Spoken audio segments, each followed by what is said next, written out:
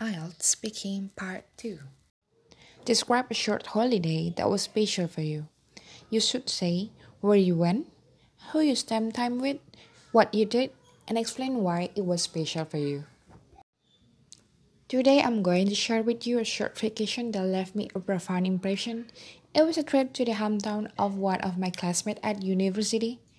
At the end of the second semester, our group at the university was invited to pay a 5-day visit to the house of one of the group members, which is located in X.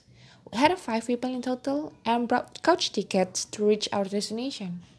On arriving at the countryside, which is quite secluded from the hustle and bustle of the city life, we were greatly impressed by the picturesque landscape there. The atmosphere was refreshing and the air is unpolluted, unlike in the city where many of us were living in. My friend acted as a tour guide, and he was well accustomed to the local lifestyles and tourist attraction there. We took the motorbikes to tour the city, stopped at some street vendors to taste the local cuisine, which I personally found tasty and delicate. After doing the sights, we gathered in the evening for some small games and a gossip about our study and our future career path.